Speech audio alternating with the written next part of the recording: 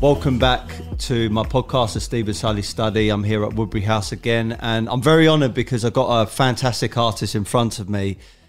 He just told me off air that this is the first interview he's done for 10 years, and the interview he done previously was with the BBC, so I feel absolutely honoured. So, Temper, or should I call you Dr. Temper now? Well, you can call me Dr. Temper, yeah, it's official, so yeah.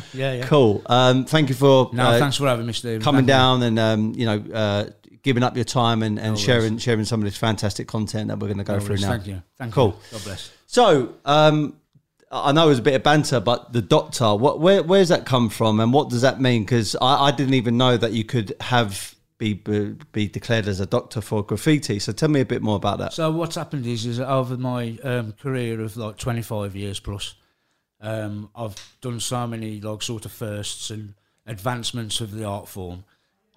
They done some research and decided to declare me as a doctor of art. Amazing. For my graffiti. So amazing. I'm going to be having my little hat and my robes and walking through Wolverhampton in about 3 weeks' time. Okay. Something like that. So to get that though, is this a certain boxes ticked in order to get that kind of recognition? Yeah, I think what they have to do is they have to prove that like my accolades are 100% real, and it's not just marketing sort of lines, like, if you understand what I mean. So, like, I had the award from the Queen for I Sheriff Award, and that was for my contribution to art and community, for what I did in Birmingham and changed people's perception of graffiti and the art form. Also, like, I was for about 10 years, I was really like pretty much on my own pre-Banksy, pretty much on my own, like, sort of fighting the cause through the media and stuff like that. So, and plus, like, some of the accolades that I've done, people are not aware of. Like, so I took Sprite Coca-Cola. I had 100 million signatures on it.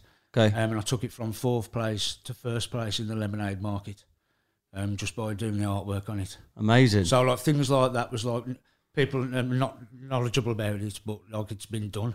So they had to prove that was right.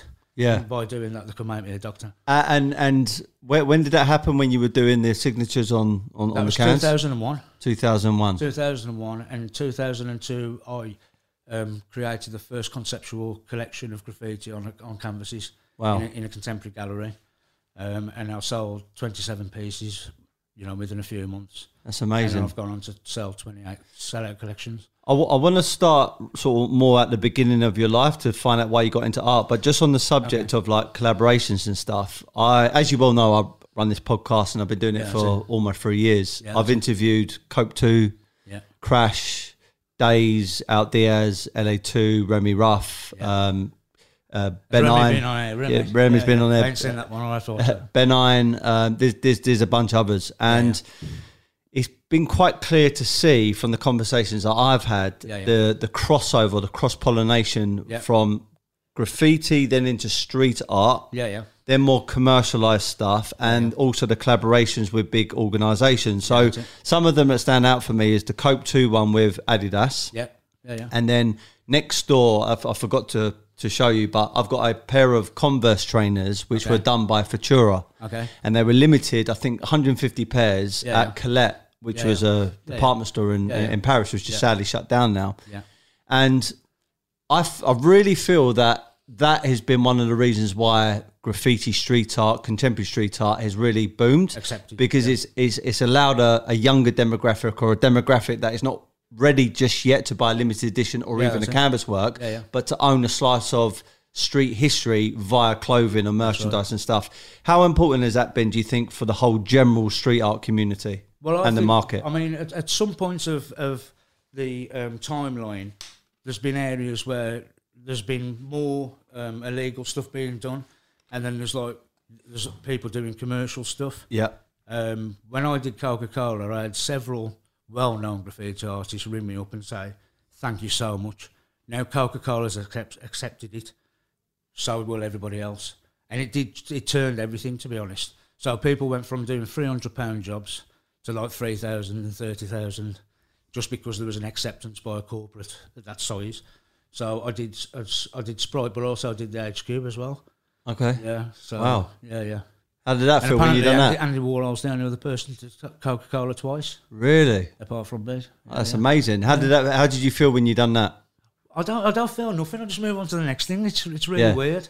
Yeah, it's almost like when you do a painting as a kid, and then you paint all night, and the following day the buffers come and take it away. Yeah, I never felt anything for that. Yeah, it's just that I just keep on moving on. I keep on evolving. It's like a journey. Yeah, you know what I mean. Yeah, I mean, it's not the same, but it's a bit like, you know, I would class myself as a salesperson. Yeah, I've got businesses, I run a podcast and stuff. But when you strip all that away, I'm really a salesperson. And when you make a sale, like even my missus or my mum or my dad say, oh, it must feel really good, like, you know, selling and knowing that you're doing something right, you're giving value, someone's buying some good art, you're creating a good service.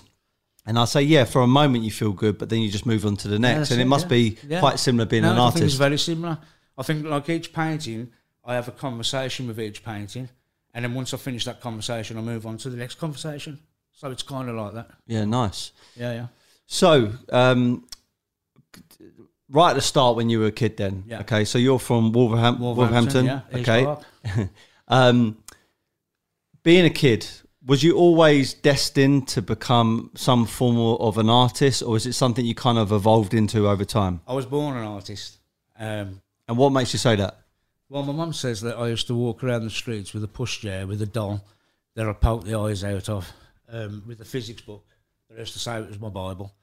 Kissing lampposts. Yeah. And she says I knew you was creative after that. So, yeah, she always knew I was creative, and I always felt like I was looking at the world differently. Yeah. So I always say that I'm an artist, firstly, and then I'm trying to be a human after. Okay. You know what I mean? Rather than being That's a good way of looking at Instead it. of being a person trying to be an artist, I was actually already there, like, you know. So, yeah, it was kind of like, as a kid, like, I was very curious. I used to take all my toys apart to make sure I could put them back together again. I've kind of done that with my soul and personality a few times as well. So yeah, it's I was always a creative person. That quote of "I'm an artist first and trying to become a human" is amazing. I'm definitely going to nick that and use it somewhere. I think that's great. I've used it a few times. That's really, really good. It this time now. So, okay, tell me what life was like as a kid, though. What was life like growing up in Wolverhampton? I lived with my granddad, sorry. I'll tell you why I asked that. Yeah. As you well know, we are in the art space, but specifically street art and Hambleton. Yeah, that's it. And part of the reason why I got drawn into the narrative and the backstory of Richard Hambleton is the artwork is fantastic, and there's obviously a great future for his market. However, I don't know whether it's me being a bit sick in the head, but I like the controversial stories, and I like the kind of edginess that New York was back in the 70s and 80s. There were gangs, there were drugs, there was prostitution, there was stabbings, there were shootings, and all of that factored into the great artists that were in that era. Yeah. So what was Wolverhampton like? Was it similar to what you just described? Was it similar, or was it slightly different? The Wolverhampton riots. Clinton McKerman got killed by a security guard and police. Okay. And so which triggered off a post-punk period. A lot of people coming in from Jamaica. Yeah. A lot of mixed unemployment. A lot of things going on. Very, very desperate. A lot of people was. So it was kind of similar sort of feeling, like, you know. Okay. And like people like Goldie used to say that like Bronx was similar to the area where we was. So I interviewed a guy yesterday who, funny enough, Aaron from Dark Circle knows pretty well. Yeah. He's actually on the Richard Hambleton documentary. He's a guy called Nemo Labrizzi. His dad is quite sort of known in New York. Sadly passed away recently. A guy called Rick Labrizzi. Anyway, I literally asked him yesterday or the day before when I interviewed him, you know, what was it like with New York? Was it really as kind of glorified as what some of the documentaries made out? He said, look, Steve, when I tell you, I nearly felt like I lost my life 3 or 4 times by just being in normal situations. Yeah, that's it. He'll see someone and there'll be a conversation, and before you knew it, the conversation escalated, and then someone got shot. And he said it was completely normal. For me, being from like South London originally, it's almost hard to get my head around that. But I do understand by reading, looking at documentaries, and also speaking to people that that kind of culture was actually happening in the UK, in certain parts of London, which I wasn't really exposed to, but also in different parts of the country. I mean, Birmingham being one, I think. Yeah. Obviously, now you're saying Wolverhampton. So was it really as dangerous as that sometimes? A lot of the time, yeah. Yeah. I mean, there was a lot of... I held my first gun when I was 14. Okay. You know, not for any purpose, like I was just giving it to shoot. Yeah. So I put my hand around the wall like that and shot it through my arm back. It was as exciting as all this stuff. But yeah, I mean, there's been a few times I got stabbed outside the kebab house. Did you? Yeah, and stuff like that, didn't I? Yeah. So I'm going to ask you I'm not going to say that like, my life was like some sort of gangster stuff, but there's a lot of. But you were in that environment. Yeah, I was in the environment. So every single one of them are so proud of me as well now. Yeah. So crack dealers, all right through to little old ladies, you know, they all think I've done really well. Well, do you know what? Funny you should say that. I always say this on my podcast as well. Part of the reason why I love the art market so much, opposed to, let's say, property or stocks and shares or something else, like different financial markets, you seem to gravitate towards all people from all walks of life. I've had people in here which...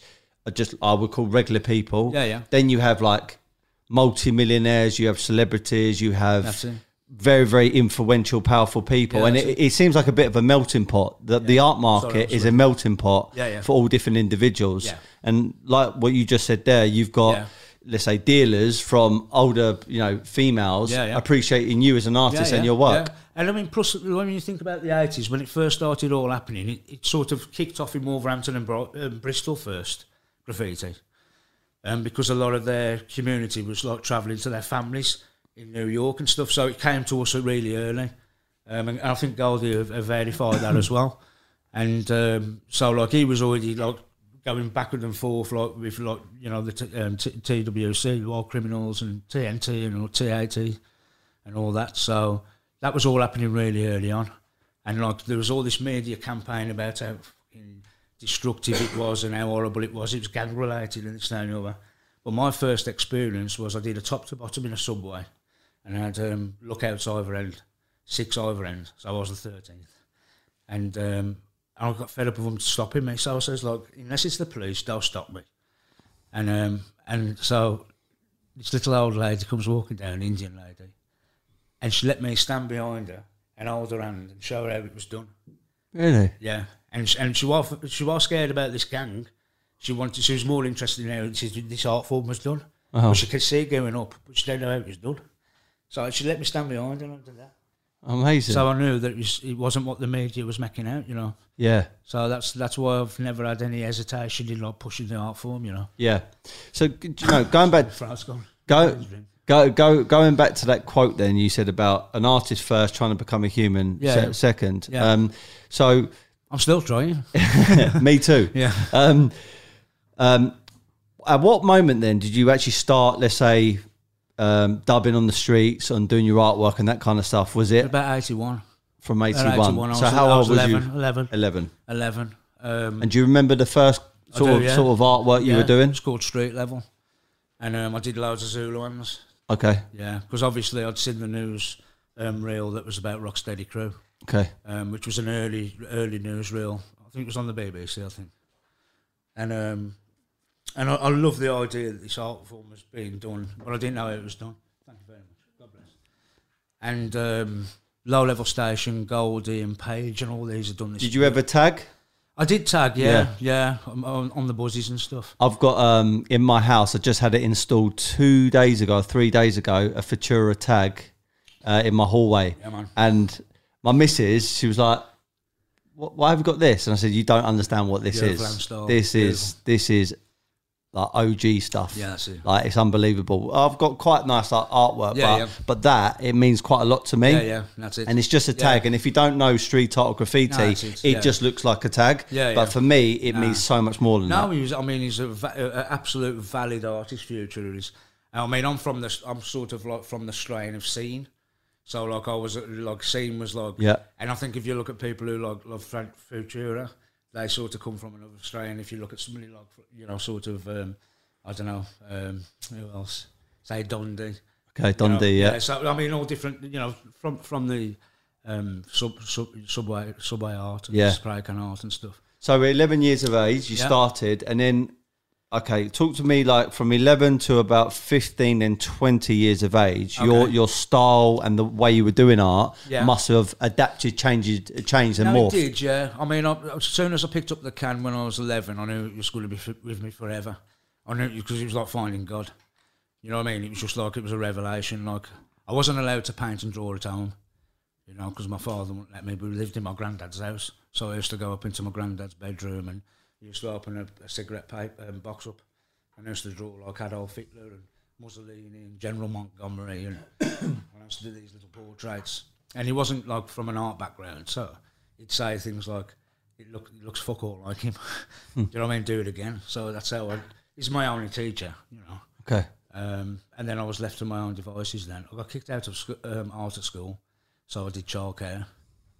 I got kicked out of English and I went into a deaf unit. Okay.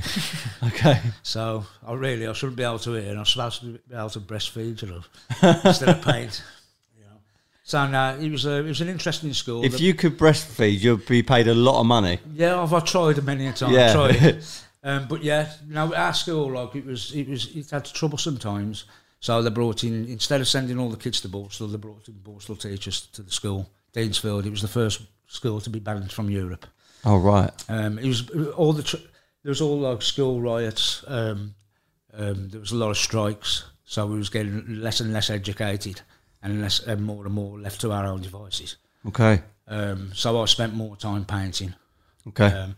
And I was a b-boy as well. So like I was a popper, you know, a body locker, whatever you want to call it. Okay. So I was in a crew called Phase 7. Really? And the b-boys, the Wolverhampton b-boys, was like our version of Rocksteady Crew. Okay. So like you got Bubbles, you got Goldie, you got Birdie, Lewinsky, and they was on Saturday Superstore and things like that. So I was affiliated with them. So that's, you know, in 92, I think it was 92, I painted with Goldie. So yeah, we did a night piece together. And then I came out of the closet then, if you know what I mean. Before that I had a different name. And I was just like bombing and stuff. What was you going by before Tempar? Legally, I shouldn't say too much. Because, yeah, I mean, I did not too much damage in Wolverhampton, but it was enough. Okay. So, yeah, it was a royal name. Okay. All right. Fair enough. Do you know, okay, so I've asked also this next question a few times to street artists. You know, like tagging, being in controversial kind of streets where you're doing it. And what I mean by that, it might be gangs or whatever else, drug dealers. Yeah. And then going on tubes or actual train tracks or maybe, I don't know, wherever. These are kind of very dangerous scenarios because if something goes wrong, like you slip off a bridge or... I will be fair, I've never done a train. I've only done one train. Okay. It doesn't appeal to me. Okay, fair enough. Was there any moments that you felt when you were doing your artwork that I could either get hurt here, I see my friend get electrocuted on a train track. And died? No, he had his leg amputated. Oh my God. Yeah. What was that like? Well, all I heard was a bang and about a second later I seen him fly past me. Jesus. Yeah. So did that knock your confidence a bit? No, I was just glad that he was still alive, to be honest. Jeez. Yeah. And what did he do after that? Did he carry on painting? Nothing He stopped? At all. Yeah, stopped. Yeah. I still see him limping around now. Like. Jeez, and he's got an artificial leg now or something? Yeah. Oh, imagine that. Yeah. But this is what I'm saying because, I mean, I was, again, speaking to Cope and all these other people. Cope's a legend. I interviewed recently Risk as well from Los Angeles. He's also on the Banksy documentary. Yeah.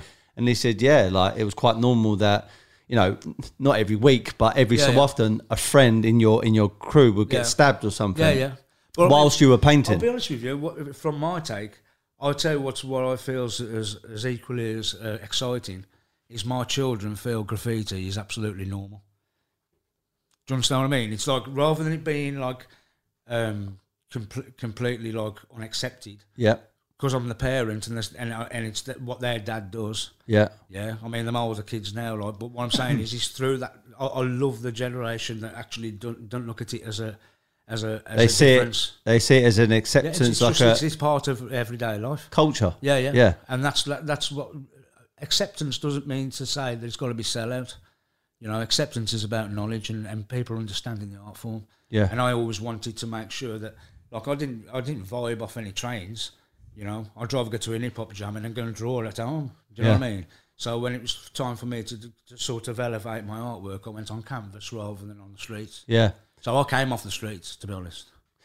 So you mentioned earlier about you were part of a group that you was a popper, yeah? Yeah, I was a popper. So dancing... Don't ask me to do anything. Maybe I'm still later. good. I'm still good. Yeah? Yeah, I have to prove it later. Yeah. Dancing, Beatboxing. street dancing, beatboxing, DJing, any kind of music form, fashion, and also street art. It's all kind of interlinked. Yeah, yeah. How would you say that hip-hop, rap, you know, the street dancing, street culture, how's that all kind of influence your work? Well, I mean, I've always drawn b-boy characters.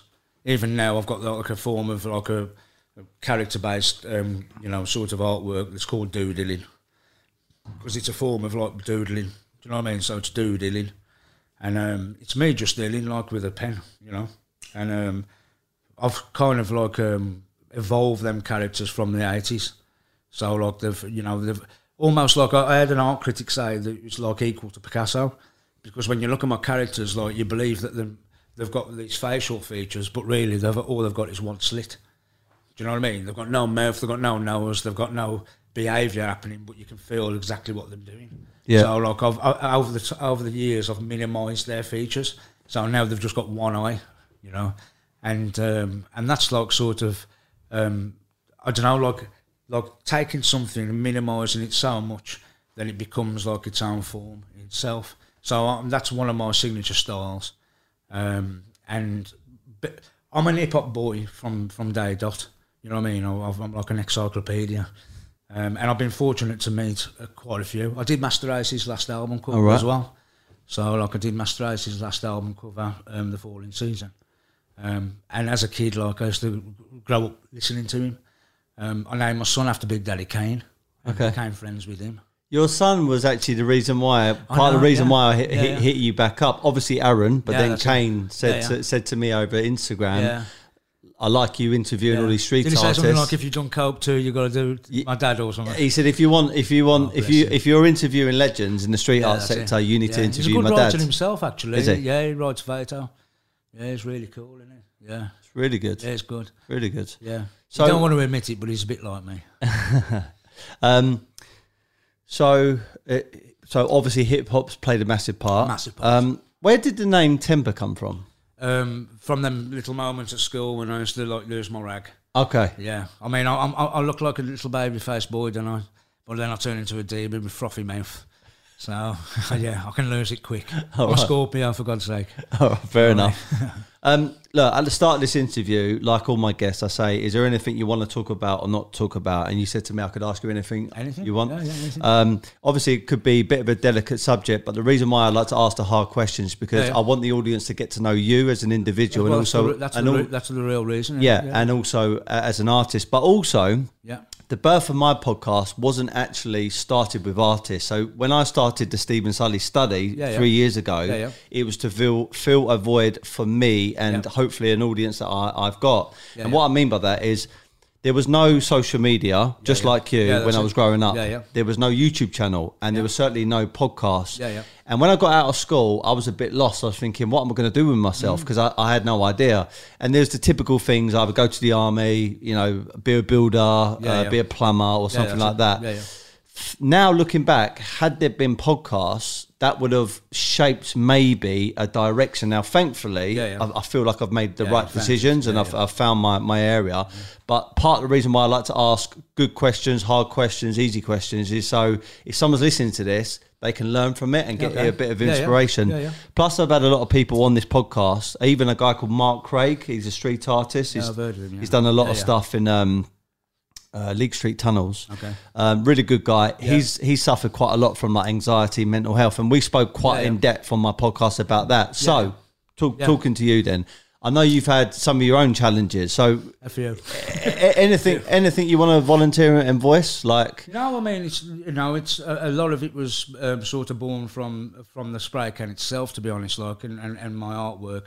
I was poisoned by terps originally as well, so I think that was kind of like what's that mean? You know, turpentine, like you're cleaning brushes with. Oh, and right. Stuff. Yeah, like I had a reaction to that, so like that nearly killed me. And what sort of reaction? I could have had a brain hemorrhage. I had really high level of toxins, like really dangerous. Because I guess it wasn't publicised enough that you needed to wear the spray can masks. Yeah. But like, I mean, basically, my issues came from a bit of my childhood. So I used to suffer with anxiety and what they used to call manic depressive. Okay. As a child, like growing up, and then this sort of evolved into now I've got like a full sheet. So like I've got like bipolar, ADHD, anxiety, and I suffer. The most dramatic one is paranoid psychosis. Okay. Which is that's the terror. That's the one that I'm living successfully with, and I shouldn't be. You know what I mean? And that's due to my art. Yeah. You know, this has been over a 12-year period. 7 suicide attempts. Twice I died, and my partner brought me back. She's the real hero, isn't she? She is. She's the one. She's the angel. And what I'm saying is like, and that's because there's an illness that takes over your normal way of thinking. Do you understand what I mean? Because I'm sitting on the other side of the table to you, and to hear those things is almost like quite shocking. I'm a bit like taken back, and I'm actually I've got a lot of respect for you because you're here talking about it quite calmly, and you're still alive, and you're clearly on a mission to become the best version of Temper now, it looks like. And I think you're going to do that through your art and through your contribution towards the art market and graffiti. God bless. But talk to me about some of these episodes. I mean, how, like you say, you go through these moments where, you know. I mean, I've been institutionalised an handful of times now. The last time I was in an institute was for quite a long time, to be honest. Okay. And I never thought I was going to come back out of it. I watched somebody like cut themselves in half in there. Really? On the waist, yeah. And they done it to themselves, self-inflicted? Self-inflicted, yeah. And it's the difference is when you're in an institution like that is everybody's got a different reason for being in there, and it's really like a time bomb every single minute you're in there. Do you know what I mean? And I thought I was still okay. And then I had people like with schizophrenia coming to me and saying, "Oh, is that nurse with you?" Because they couldn't go more than 3 feet away from me because I was a danger to myself. Really? Yeah. Wow. But you know what? It's like I say, I got angels all the way around me. Yeah. I had a career. I've been very fortunate, so I'm having the chance to sort of like live again. Yeah, reviving yourself. Yeah, whereas a lot of people don't get that opportunity. Yeah, you know, they either are not with us through mistakes. Yeah, or the people around them are not there to support them. So I'm very lucky. I want to move on shortly to like, you know, what you've done in the art market, a bit more your plans for the future, but just want to round off this section. So like, I know there was well, the good thing about it is I do actually think there's a future now. So I can clearly see there's a future, definitely. Now with the episodes, like, you know, you actually live day to day, and every day is your last day, like, you know. So I know through the spray cans and stuff, there was obviously poisoning, but then was there other things involved, like drink, drugs, and all the stuff that normally comes? All the above. Yeah, but it was happening to me, so I didn't know what was happening. So I used substances because I was trying to overcome it. Yeah, calm my brain down. Yeah, it was like a firework going off. Yeah, well, firework display going off. So with Hambleton, and sorry to reference him all the time, but it's the person that I know quite well. On his documentary, The Shadow Man, when he was doing the landscapes, what people didn't realise, and it was highlighted in the documentary, is certainly the red landscapes was actually the blood going into the syringe, into the hypodermis, which was creating the bloody landscape. Okay. And it was a hidden message in his work, when he was shooting up heroin and stuff. Yeah, that's it, yeah. Would you say, not trying to like, you know, glorify drugs, but would you say actually some of the substances helped you become a lot more creative? I think there was one. I don't want to condone any type of negative sort of activity, course, but at the time for me, there were certain things that saved me, because if it wasn't for that, I wouldn't be able to comprehend what was going on. You know, the same way as like, you know, receiving like medication to help me with a chemical imbalance. Yeah. You know, I mean, I was asked to take those, and I wasn't asked to take those. That was told to me that was bad and that was good. So I took both. Yeah. What would you you know, like someone going through a similar sort of journey that you've gone through in the mental health side of stuff? What Get a sort pet of dog immediately? I was going to say, what advice? What kind of tips? Get a pet dog immediately, and why would especially that help? if you suffer with paranoia. Really? Yeah, a dog that can sniff out anybody that's coming trying to kill you. Okay. Yeah. Okay. And because I mean that's changed my life. Really? Yeah. Because I used to think that people was coming through the walls and under the floorboards and looking through light bulbs, and I was in a real state. Like, really? But I've got an overactive mind anyway. Yeah. So when I had my dog, I'm thinking, well, yeah, you felt secure, he's but not also behind any doors or anything. So it's all right. And also, a dog is there's no filter on a dog. They literally give you all the love and all the attention and all the concentration that you need. Yeah. And it doesn't. I've got a smaller beard though, because he keeps on licking me. You know. Fair enough. Yeah. Okay, so look, bar that then. Getting a dog. Is there any other tips that you want to give someone? Yeah, I mean, always talk to people. Like, always share. Always be open about it. Because the one thing I did is I actually had all these strange things going on in my head and didn't know how to react to them. So I was reacting to people, and people was just thinking I was just a fucking arsey artist, you know. But I was really suffering inside, and I didn't know. I was desperate. And there were several times when I sort of shouted out, and the friends around you and family around you, if you get an inkling that them actually shouting out or just trying, you feel like your gut instinct them trying to say something, there's a real deep problem, and you need to be there for them, you know.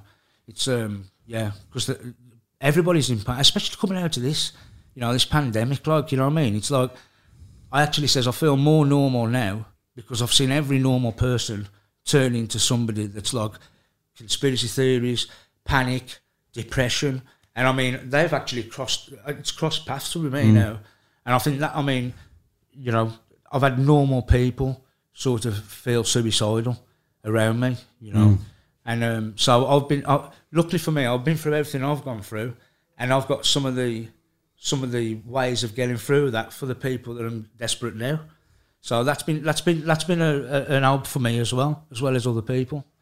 Because coming out of everything that was going on, it was quite shocking, wasn't it? Do you know what I mean? So I definitely agree with that. I think in some ways the pandemic has, look, you know, it's easy for me to say who's not in government. It's a very hard decision they had to make. Yeah. I think the lockdown might have benefited maybe the virus, but then people's social mental health and their social interaction. I don't think it's unfolded yet, though. I think it's caused major damage, and I think it's also divided a lot of people. You know, it really has. Yeah. You know, even the whole conversation of, I don't really want to go into it. I know where you're going. But vaccinated, unvaccinated, is it a real thing? Is it not a real thing? And people are having arguments about it. And then on top of that, people losing their jobs, etc.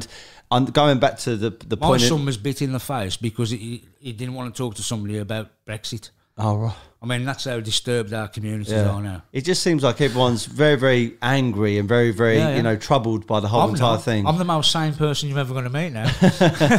Everybody else has gone mad. Okay, your market now then, okay? So you've had a lot of success and you've worked with some of the biggest household names as far as galleries are concerned. Are you allowed to list a few who you work with? Well, I mean, some of the corporates that I've worked with, Coca-Cola, Chelsea Football Club, Bench. Chelsea, I'm BBC. a Chelsea supporter. Yeah. No, I did the Players Lounge. Nice. So I did that for Mr. Abramovich. I mean, Aer Lingus, Guinness. I mean, all the corporates. I mean, I was like, I had like different areas of where my specialty was. I can understand markets like early on for this art form, and I was like quite finger on the pulse. I am now, you know what I mean, but like I'm a bit more choosy with what I do now. Okay. So yeah, we've got an handful of things that's on the table at the moment, which I'm thankful again for. Because I think people was just waiting for me to sort of step back in, you know. But I didn't want to come back in until I was consistent, until I was ready again. Do you know what I mean? Because, you know, it's an unfair relationship that I've got with Temper. You know, Temper's a public figure, especially in the Midlands. More than down here. In the Midlands, there's a responsibility to Temper. And Aaron Bird wasn't fit enough to be Temper. So I had to try and pull everything up.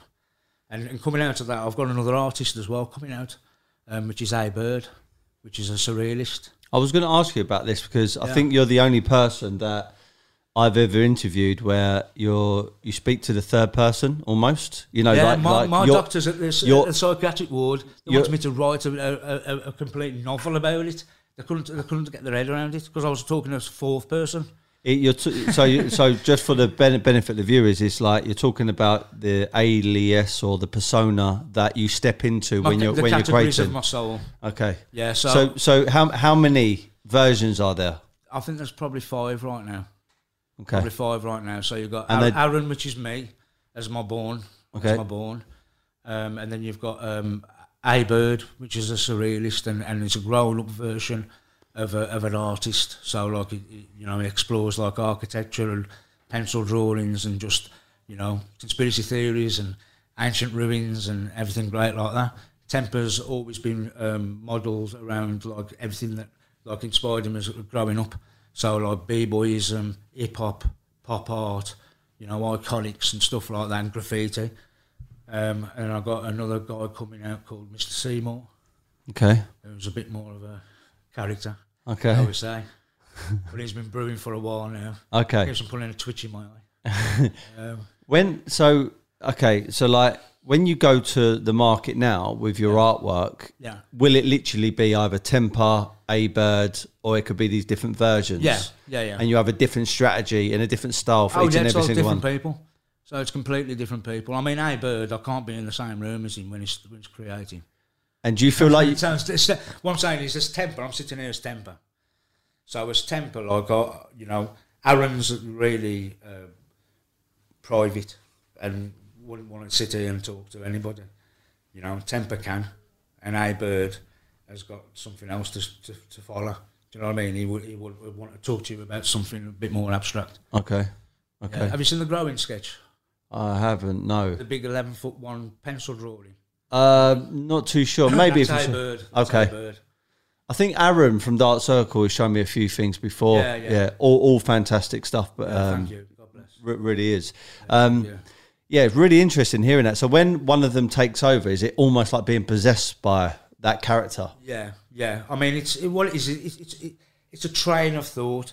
So like Temper's quite aggressive. I mean, the name spells it out really. Like it's quite aggressive. So even when I'm painting, I'm doing these lovely, gentle paintings with aerosol. I mean, my posture and everything changes. I mean, I've took my hat off because I'm hot, but like I always put an hat on when I'm painting as Temper. I don't know what it is. It's like I change even my body changes and everything. And it's all hip hop and it's all like attitude and it's like because that's who I am as Temper.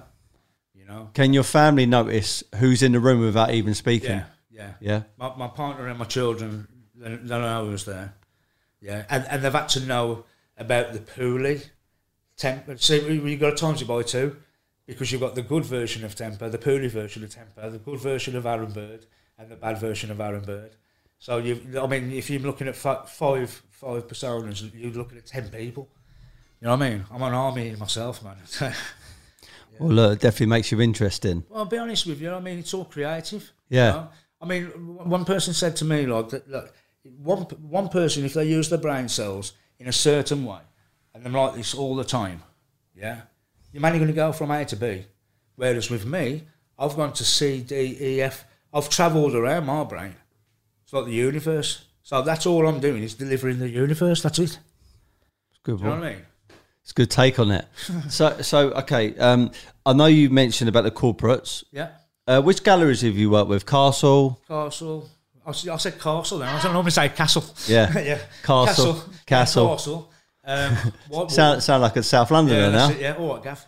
Oh, geezer. Yeah, geezer, mate. So I've White Wall. I've worked with all the High Street galleries, and I've worked with like boutique galleries and private commercial galleries and stuff like that, all the way along. And like I've got a difference between exhibitions and collections. So I've got 28 consecutive sellout collections, which is has been bred from like the support I've had in the Midlands mainly. But I've done shows down here, but like I just sort of come in and go out, and Yeah. You know, swoop in and swoop out. Yeah. But every time I've come down here, I've done Sprite or Sprite Urban Games, or do you know what I mean? When I come down, I do something. Yeah. Saatchi and Saatchi, whatever. How have you seen the landscape of graffiti street art morph and change since you started as a kid at 11 years of age? Oh, it's massively changed. It's like the B-boy thing. You know, I look at the Koreans now, what they're doing with the B-boys. I mean, I'm looking at, like, I was saying to Aaron from Dark Circle Clothing, when people are in the UK, I'm like, oh yeah, I had this big ghetto blaster and I was wearing this and I was wearing that. The first time I was wearing a baseball cap, a person said to me, where'd you get the American hat from? I mean, that's how new it was. And it wasn't lino, it was cardboard, and it wasn't a ghetto blaster, it was a mono tape deck. It was like, kind of like, you know, there's no fiction involved in my story. I can tell you when the ghetto blasters come in, one in 81, you know, it was a mono, you know. And with graffiti, it was the same. You know, I've seen people go from tagging into murals, and I've seen it years ago when it turned into the stencil art thing. I mean, I've got... How do you feel about stencil art? Well, I do stencils myself. Okay. You know, if you look at my popcorn collection, yeah, like I repeat 28,000 tempers to create an image. Yeah, yeah. That's the only time I've ever used a stencil as such. But I like stencil art. It's okay. I like urban art. I like street art. You know what I mean? I like mural art. Yeah. But they're all separate issues for me. Sorry, they're all separate issues for me. I mean, I come from the pedigree of graffiti art, which I think is a different thing altogether. Yeah. You know, I mean, there's great muralists now, you know, they can paint a good picture, you know, but it's massive and it's like, it's with the mentality of a mural artist. Okay. You know what I mean? They could be using paintbrushes for me. Yeah. You know, I love the can. I'm from that traditional route, you know. Yeah. But I will keep on pushing it. So Sorry. It is really hot in there. Sorry. Okay, so describe to me some of your typical and my favourite body of works by Temper. What would you say it's like, and describe it? I would say my photorealism with the spray can. I think I've been at the forefront of that all the way through. You know, from the first collection in 2002, which was The Good Die Young. They kind of say that I'm like a sort of an hidden gem in the culture, because everybody paints like iconics now, but nobody's doing it like with a can before me. Nobody. I mean, you can check on the web. 2002, smashed it, and every contemporary art gallery and commercial gallery followed suit from that success. Do you know what I mean? That's fact. I mean, I've got no doubt about that. And then when I did the Palace, Whitehall Palace, and I did Post Graphite, I still think it's unequalled by anybody. I mean, it can't be equalled. Amazing. You know? Yeah, it can't be equalled. I mean, it was fascinating, the process that I did. No trickery, no changing nozzles, just me in a can. And that says it's like a Michelangelo. So, raw and authentic. I love it. I love the can. It comes out 130 miles an hour, the paint does, and I have to control that. And I'm a control freak, so, you know. What are we going to expect from Temper moving forward? What type of work? Well, first of all, I'm going to be consistent because my health's back. So, yeah, and that's the first thing that amen to that, mate. Yeah, thank you. God bless. And secondly, I'm going to push the boundaries of the spray can. Okay. You know, more than I've done with anything that I've done before. And yeah, there's lots of narrative. You know, I've got 78 concepts of collections that I want to do. I've sold out 28. I want to sell out another 70 odd. Lovely stuff. You know what I mean? And it's not about the money. It's about the success that it creates and the doors it opens up, you know. Yeah. Yeah. I mean, I've had children. I mean, one of the best things that I've ever done was I did a portrait of a child who had a freak accident in a boat, and his parents. And I mean, I'm not going to do the whole story, but like basically his parents thanked me for bringing their son back to them. Wow. I mean, you know, and I mean, I did the Sprite can at the time, and everybody was talking about the Sprite can, and I was like, you don't know the real success, you know. Yeah, it was amazing. You know? Yeah, so like a priceless kind of achievement. They talk to that canvas as if their son's still there. As an artist, you can't beat that. That's amazing. Yeah. You said something now which I do definitely agree with, and it resonates with me, which was, you know, opening doors, and, you know, it's basically success, opening doors for more success. Yeah. But you also mentioned about the money, okay? And this is a point I want to get onto as well. Yeah. You've obviously got art for the creativity, the narrative, the story, to talk about, you know, a journey that an artist or an era has gone through. Yeah. And people use that to decorate their homes, their offices, their properties, collect, just enjoy it. And like you just said, talk to the painters, you know, really get connected. But there's another side to art, which is the trading. Yeah. I've just recently done a art and finance course with Sotheby's. I didn't have to, but I just thought, I'm in the art market. I kind of should probably do something like that. Teach me if you think so. So, to be honest, I don't remember any of it. And anyway, I've done it for 6 weeks. We passed it, me and my business partner. Yeah. And a lot of it was to do with like the trading of art and how historically artists have, certain artists have gone to strength to strength. Yeah.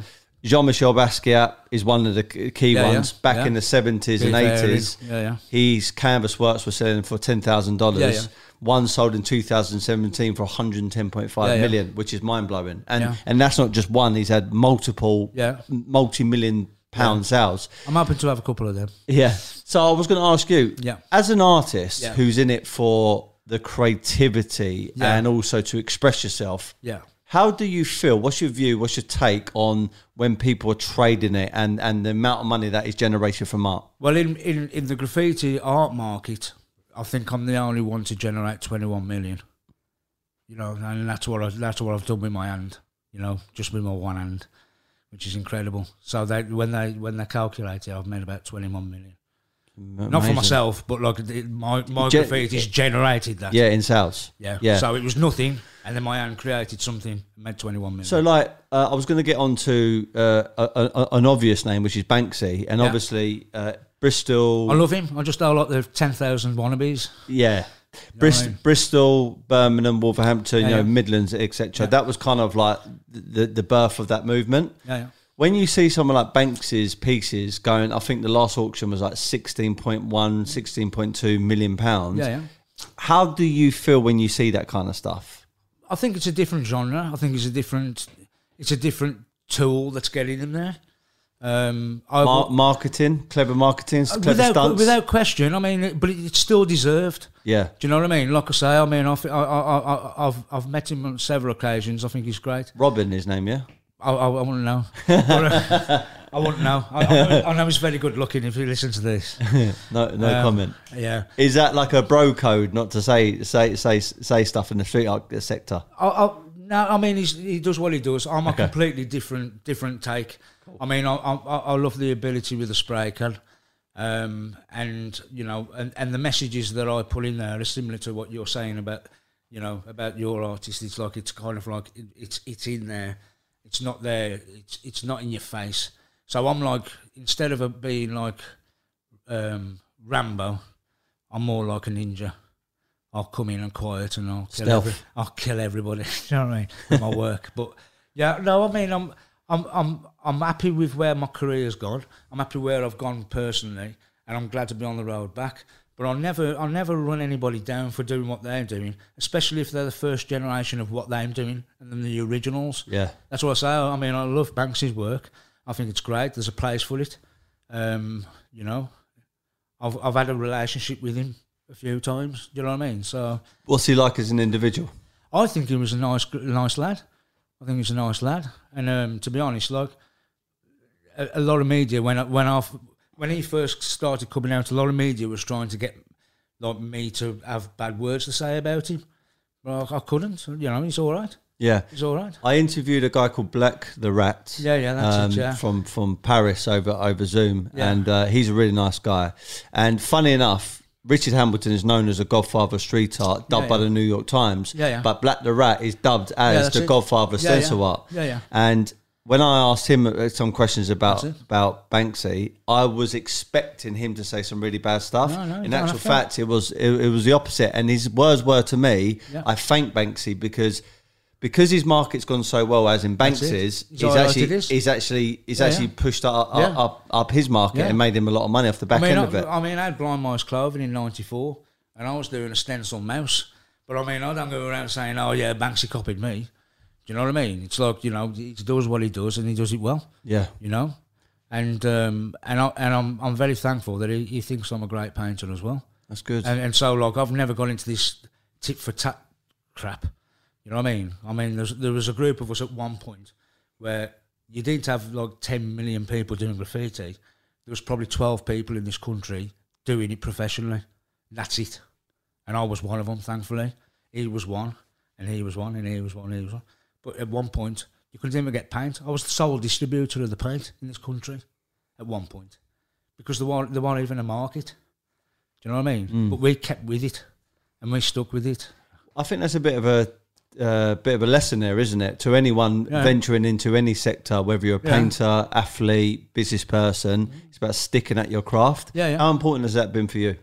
I mean, I've been to mental institutes. I've gone broke. I've gone from having £1 million to nothing. You know what I mean? I've gone through everything. Lost time with my children. I've done everything for my art.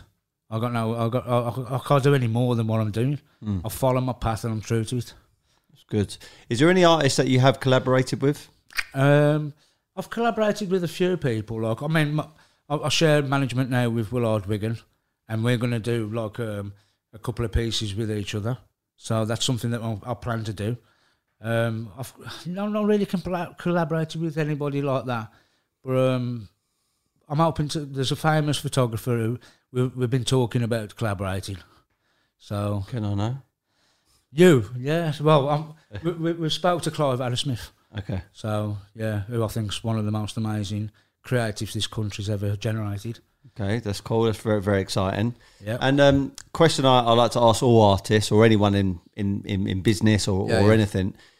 You spoke about your background and the culture and hip hop and stuff. Yeah. Bar that stuff, is there any artist that has really inspired you, or you've drawn some, motivation from? Me and Darley have got A Bird and Darley have got obviously a connection, which is like a bit weird.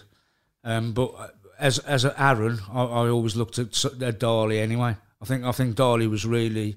I don't think that people have got to the layers of him yet, even though like he's still celebrated as one of the masters of all time. And also Edward Burne-Jones, who was a pre-Raphaelite Brotherhood. Okay. And William Morris. I think William Morris. But I don't look at other people. I actually look at my own, what I'm doing. You know what I mean? I think a lot of people, like, they go, oh, I'm inspired by so-and-so. I've never really done that. I've never really done it. I mean, I've probably, done my own thing, like, and it's probably been close to somebody else's kind of thing, but it's been from me. Yeah. You know what I mean? So, and it's like, around my area, I'm a royalist, I like the Queen. But in my area, they ain't accepted. But because I feel like that, I feel like that. Yeah. You know what I mean? I ain't bothered what the people don't like. That's fair enough. Yeah, that's authentic and true to yourself. That's it. Talk to me. That's why I don't like looking at the Sex Pistols artwork. Okay. Yeah. When I say God save the Queen, I mean it. Yeah. You know what I mean? Talk to me about a typical collector of Temper's work. Who are they? Well, I've had everybody from. I had this one guy who collects my work who owns a graffiti removal company. Oh, right. Yeah, which I think's really. How ironic. That's all in his offices. Yeah, he's got it all in his offices. I've got people that are worth lots and lots of money, and I've got people that have saved up all their life savings and sold cars. And the collectors are wonderful. In the secondary art market, if you look for Temper's work, like, there's not really a secondary art market for it. And I haven't played. I don't play games and I don't mess about. I'm just doing what I do, and it unfolds in the right way.